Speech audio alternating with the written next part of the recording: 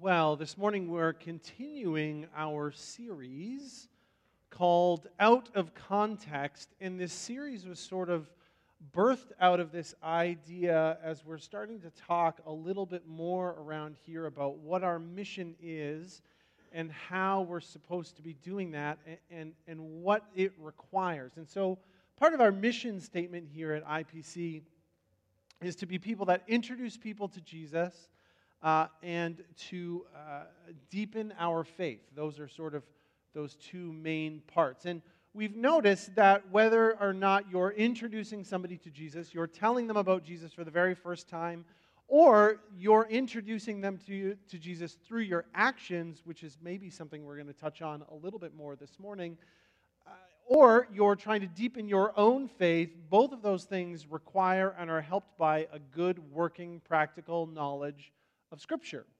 And so, with this series was kind of helping us because we know that sometimes Scripture is used to really, really help us, but often it can be taken a little bit out of context. It can be misused either accidentally or intentionally.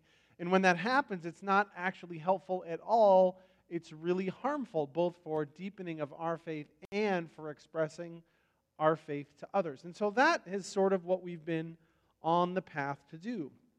I mentioned this last week. I've been using this book for some parts of the series as a resource. It's by Adam Hamilton. It's called Half-Truths. God Helps Those Who Help Themselves and Other Things the Bible Doesn't Say. There's 5 or 6 chapters in here. They're all really great. Some of them we've covered in this series. Some of them we won't.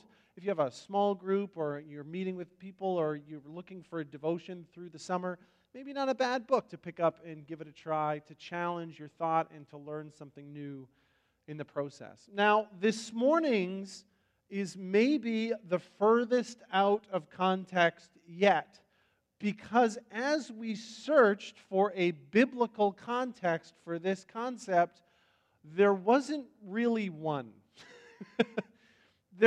There's this phrase, and it exists within the way that we talk and the things that we say and the way that we act, but actually it's really hard for us to link it to Scripture. And that's this phrase, and everybody's probably heard it. The phrase is, love the sinner, hate the sin. Right, yeah, most people know it. Love the sinner, hate the sin.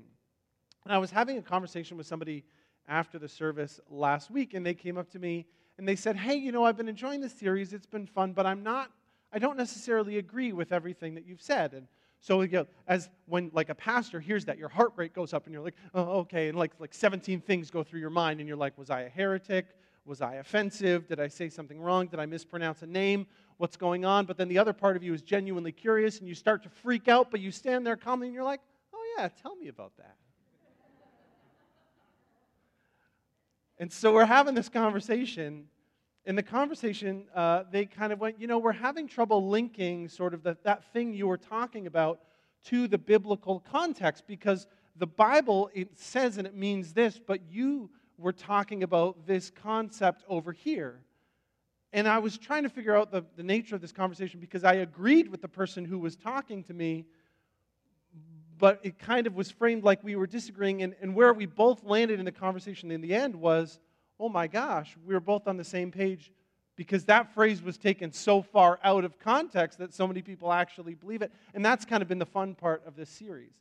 And of all of the things that have happened in this series, this is maybe the one that's the furthest out, because love the sinner, hate the sin is really hard to tie to just about anything we find in Scripture. We can twist a couple things to make it kind of sound like that, but it's really actually more difficult than some of the other things that we've gone through. So where does it come from? How did this happen? Well, there's 2 sort of places that we look to culturally that we see that this phrase, this concept came up. The first one was the 4th century bishop St. Augustine in South Africa, and he once wrote a letter to this group of nuns, encouraging them to follow God and to live a pure life and to be celibate. And in that letter, he writes, love of mankind and hate sin. simple little phrase, love mankind and hate sin. That sounds a lot like love the sinner, hate the sin. And that's kind of the furthest back that we can see it. But we also know that Mahatma Gandhi, in his autobiography in 1929, he wrote this phrase as well. And that phrase is actually in this book, and I'm going to read it. But the interesting thing is, just like a lot of times when we take something out of context, people stop reading after the first part. So in the autobiography, he says, hate the sin, not the sinner. So that's the same concept, it's just reversed. But he continues and says, hate the sin and not the sinner is a precept which, though easy to understand, is rarely practiced. And that is why the poison of hatred spreads in the world. And it's interesting because even here, as he's saying this phrase, which so many people have latched onto, what he's saying too is, hate the sin, love the sinner, but it's really hard to do, and most people don't do it, which is a little bit what we're going to talk about this morning. But first, before we get into that, we just need to clearly define, at least a little bit for a second, what we're talking about when we're talking about sin. I'm not going to do 20 minutes on this or write an exegetical paper or do a big thing. There's a lot more to the conversation than the 4 sentences that I'm about to give you. I understand that. You understand that. But for some of us that are kind of understanding this concept for the first time in its simplest form, when used in Hebrew and in Greek throughout the Bible, sin is translated often as either a straying from the path or missing the mark. The way I've always described it to people, the easiest that I've found, is that sin is anything that separates you from God or from others. Right? Sin is anything that separates you from God or from others. Now, that doesn't attach a specific act. We don't have a list, which sometimes we like. We like lists of things. That leaves it a little bit more open-ended, and it's simpler, but it's maybe a little bit more difficult, right? Because anything that separates you from God and others could be anything. And that actually requires a little bit more of us to look on the inside. So when we talk about sin this morning, that's the definition that we're sort of going to work off of. Sin is something that separates us from God and from others. So let's break this phrase down. Love the sinner, hate the sin. Let's try to figure out at least a little bit where this could have biblically been pulled from and used out of context. So let's first talk about the sinner, right? Love the sinner. Who is the sinner? Did Jesus talk about the sinner? Actually, often not. Jesus talked about sin. He talked about repentance. He talked about going to God. But very rarely, if ever, did he use the phrase the sinner. You know who he talked about? He talked about your neighbor. That's who Jesus talked about. He talked about sometimes your enemy, but mostly he talked about your neighbor. And we find this in the greatest commandment. Here we're going to read from Mark chapter 10. We're going to start in verse 28. One of the teachers of the law came to him and heard them debating. Noticing that Jesus had given them a good answer, he asked, of all the commandments, which is the most important? The most important one, Jesus answered, is this. Hear, O Israel, the Lord our God, the Lord is one. Love your God with all your heart and with all your soul and with all your mind and with all your strength. And the second is this, love your neighbor as yourself. There is no commandment greater than these. Well said, teacher, the man replied. You are right in saying that God is one and that there is no other but him. To love him with all your heart, with all your understanding, and with all your strength. To love your neighbor as yourself is more important than all the burnt offerings and sacrifices. When Jesus saw that he had answered wisely, he said to them, you are not far from the kingdom. And from then on, no one dared ask him any more questions. At a different part in Scripture where we talk about this, we see that the next story right after is an example, right? Somebody says, who is my neighbor? And he tells the story of the Good Samaritan, of somebody who wasn't a neighbor to many, but was loved by somebody who wasn't really viewed as their neighbor. And as we work through Scripture, this is the framing that Jesus talks about. Jesus doesn't talk about the sinner, although he talks about sin and repentance. Jesus talks about your neighbor. Now that's different, both just linguistically, they're different words, but also I want you to sit, and I want you to sit on these words for a second as I say them. And what's the emotional response?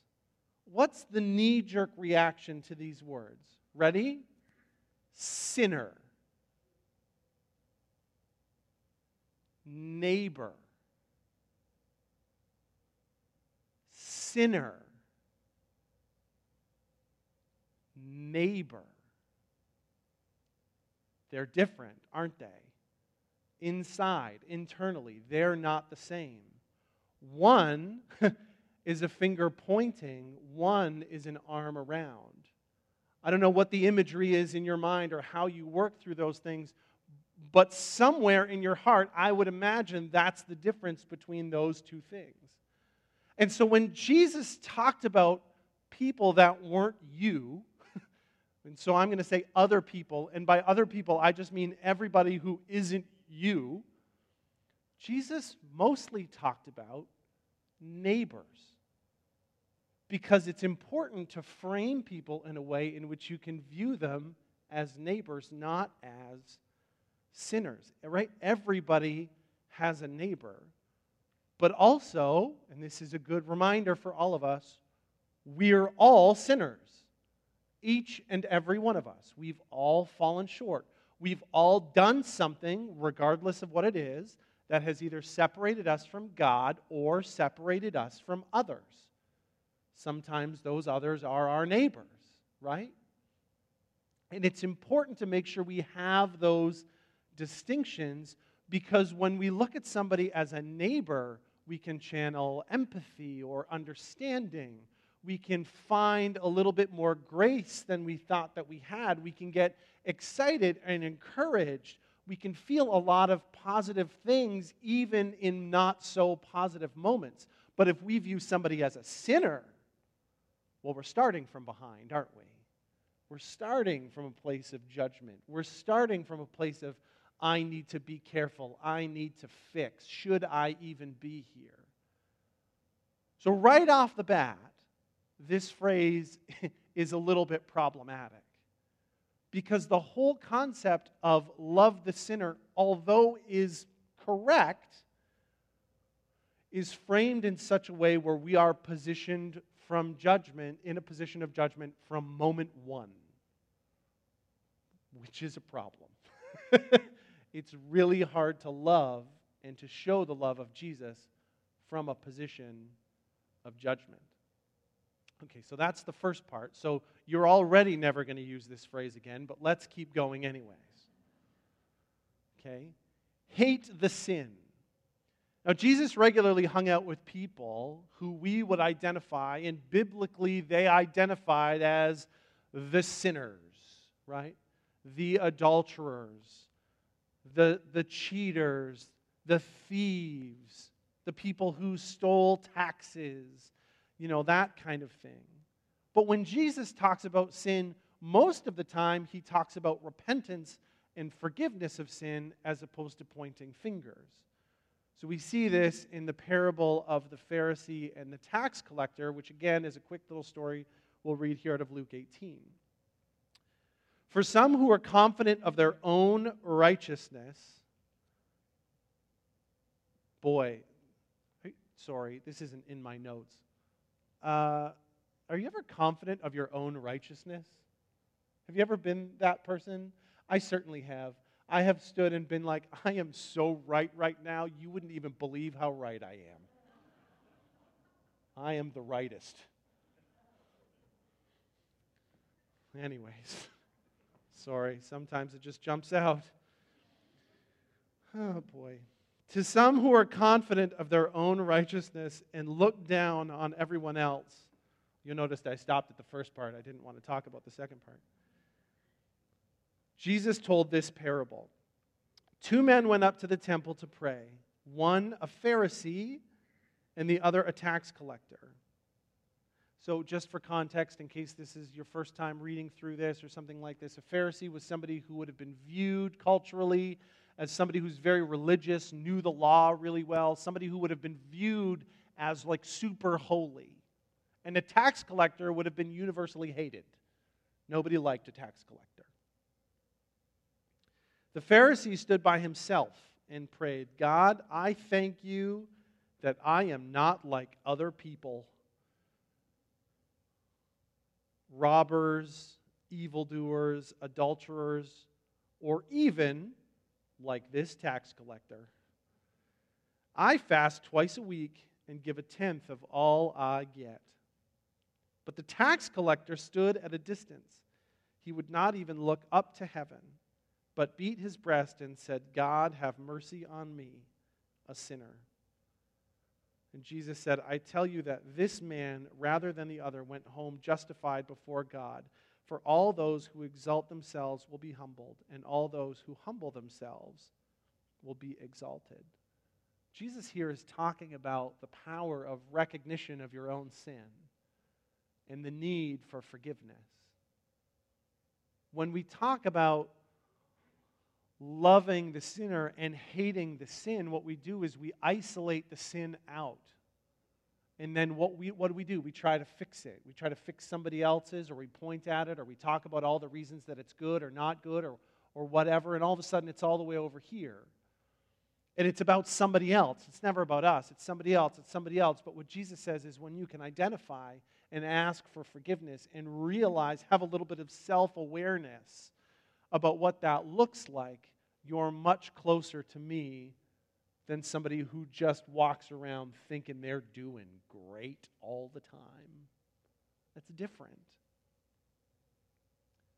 Now, practically, in our quote in the beginning of this message got to that, like it's a really simple message. Love the sinner, hate the sin. Yeah. Practically, it's really actually hard to do, especially when framed in that way. It's really hard to look at somebody and go, I love you, but I hate this, and this about you. But I love you. I hate the way you chew your food, but I love you. I hate the way you talk to people, but I love you. I hate your life choices, but I love you. I hate about you, but I love you. Do you see how just those things so quickly turned into, I hate this about you, but I love you, to that I just hate this about you. And I need to change you. I need to fix it. I need to adjust it because I don't like it.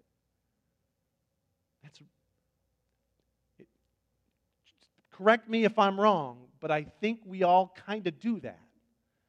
We look at people and go, I know I'm supposed to love you, but this part of you drives me nuts. Let me talk about how it drives me nuts for the next 20 minutes. I love you, trust me, we don't need to talk about that, but let's talk about the other thing. And then very quickly, this little turn of phrase that is used out of context, that isn't really something that was taught about at all, turns into a judgment moment, turns into a me versus you, turns into an us versus them, and all of a sudden, we are separating ourselves from other people. Uh-oh, now we're sinning too. We don't look at it that way. We look at it as righteousness and justification. We sit and we look at culture and we wonder why we've lost so much ground. Do you know that we're in a place right now, when surveyed, that lawyers are trusted en masse by the public more than people in like a ministry position like us? Right? People in the church used to be one of the most trusted groups of people, but not anymore. Why is that? What happened? Well, partially it's because of how they acted and what they've done, but of course it always has to do with our approach and how we talk to people and how we actually choose to really love people. And little phrases like this, although they sound great, actually put us in a terrible position to show other people about Jesus. So there's a couple of problems that we've got to with this phrase, just kind of dissecting those two parts.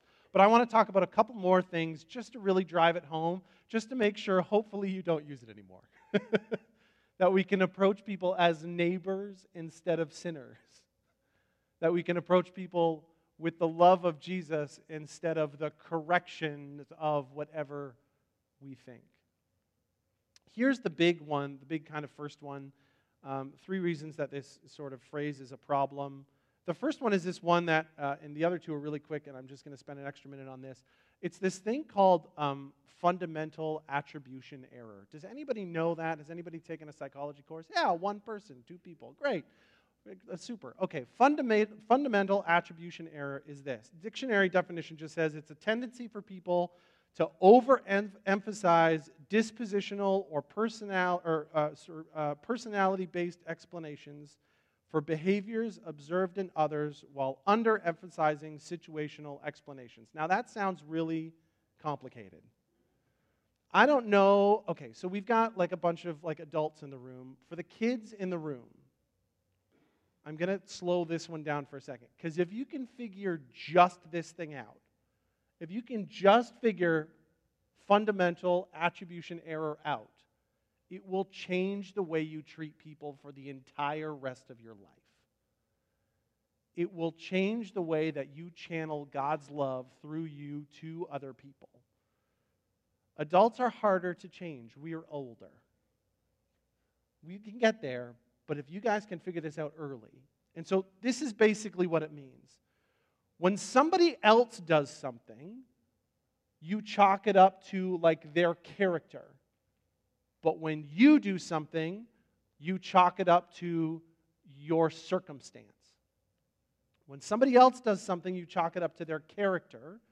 When you do something, you chalk it up to your circumstance. So, for example, you're at work or you're at school and somebody comes in late, somebody that maybe you particularly don't like anyways. You sit back and you judge them based on character. Well, they don't really care about our team anyways. They must not care about what's going on. They must not care about our success. They're selfish. They're only in it for themselves because they were late. But every time you're late, it's circumstances. Oh, I ran into traffic. There was a crisis at home. I was really tired. I slept in. Sometimes you feel like you have so much character built up that you don't even need to justify the reason that you were late. You see how you view those two things differently? You view other people and the things that they do, and you attribute it only to their character but not to their circumstance, and then you go the total opposite with you. If we can just figure this out, right? This is love the sinner, hate the sin. That's what it is. It's when you do something wrong, it's your bad character, but when I sin, it's a part of my circumstance. If we can just flip that, we're on a ways to loving our neighbors better. This is one of the big things that we can sort of practically do to move through this in a good way. Here's another problem with this phrase, and we've kind of touched on this. It just creates an us versus you mentality, a me versus you, an us versus them. And when we approach people with the love of God and an us versus them, when's the last time you saw that go well? In fact, very rarely did Jesus even approach it that way. He talked about the kingdom and forgiveness and repentance and how important that was, but also very rarely pitted this versus this. He said this is the way that you should follow, and then modeled it. Third reason that this is bad, a phrase like this is bad, it almost always leads to judgment. We've kind of got there, right? When you view somebody as a sinner first, or you view somebody's sin first as opposed to their neighbor, it just leads to judgment. That's where you start. You don't start with love, you start with figuring out how to fix. Time and time again, story with story, conversations, people that Jesus approached, he always approached them with love as a neighbor first. And then he died for us. And then he said, love others if I have loved you. That's a neighbor mentality.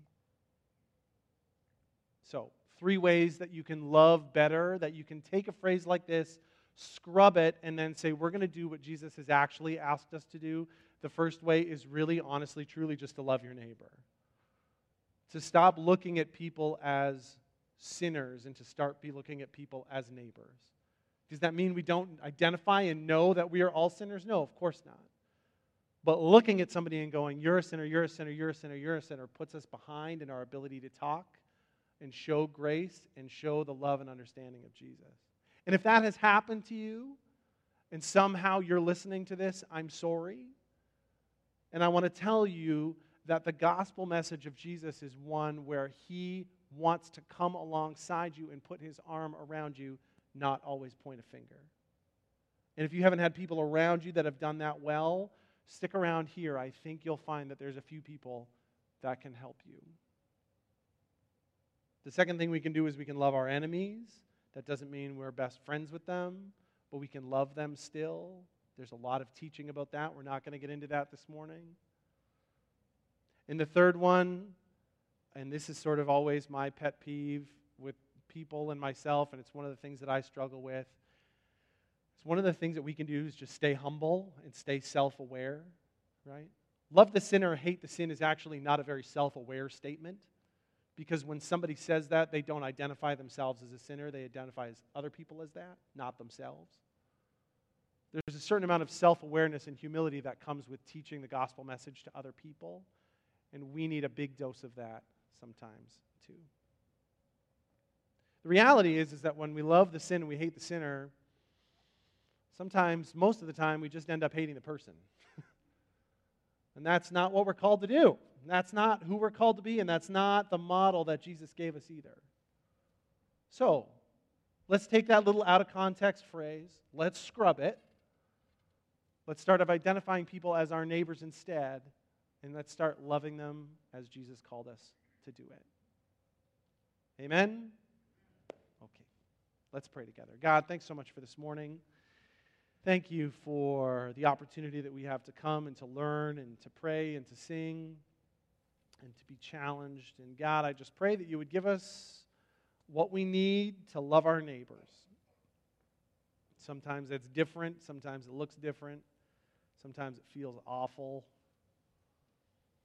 But God, I just pray that you would give us the wisdom and the guidance and the patience and the humility that we need in those moments to do that. And forgive us of our sin too.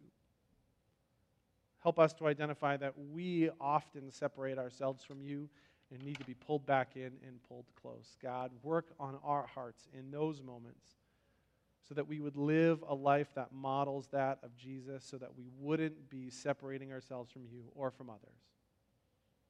Amen.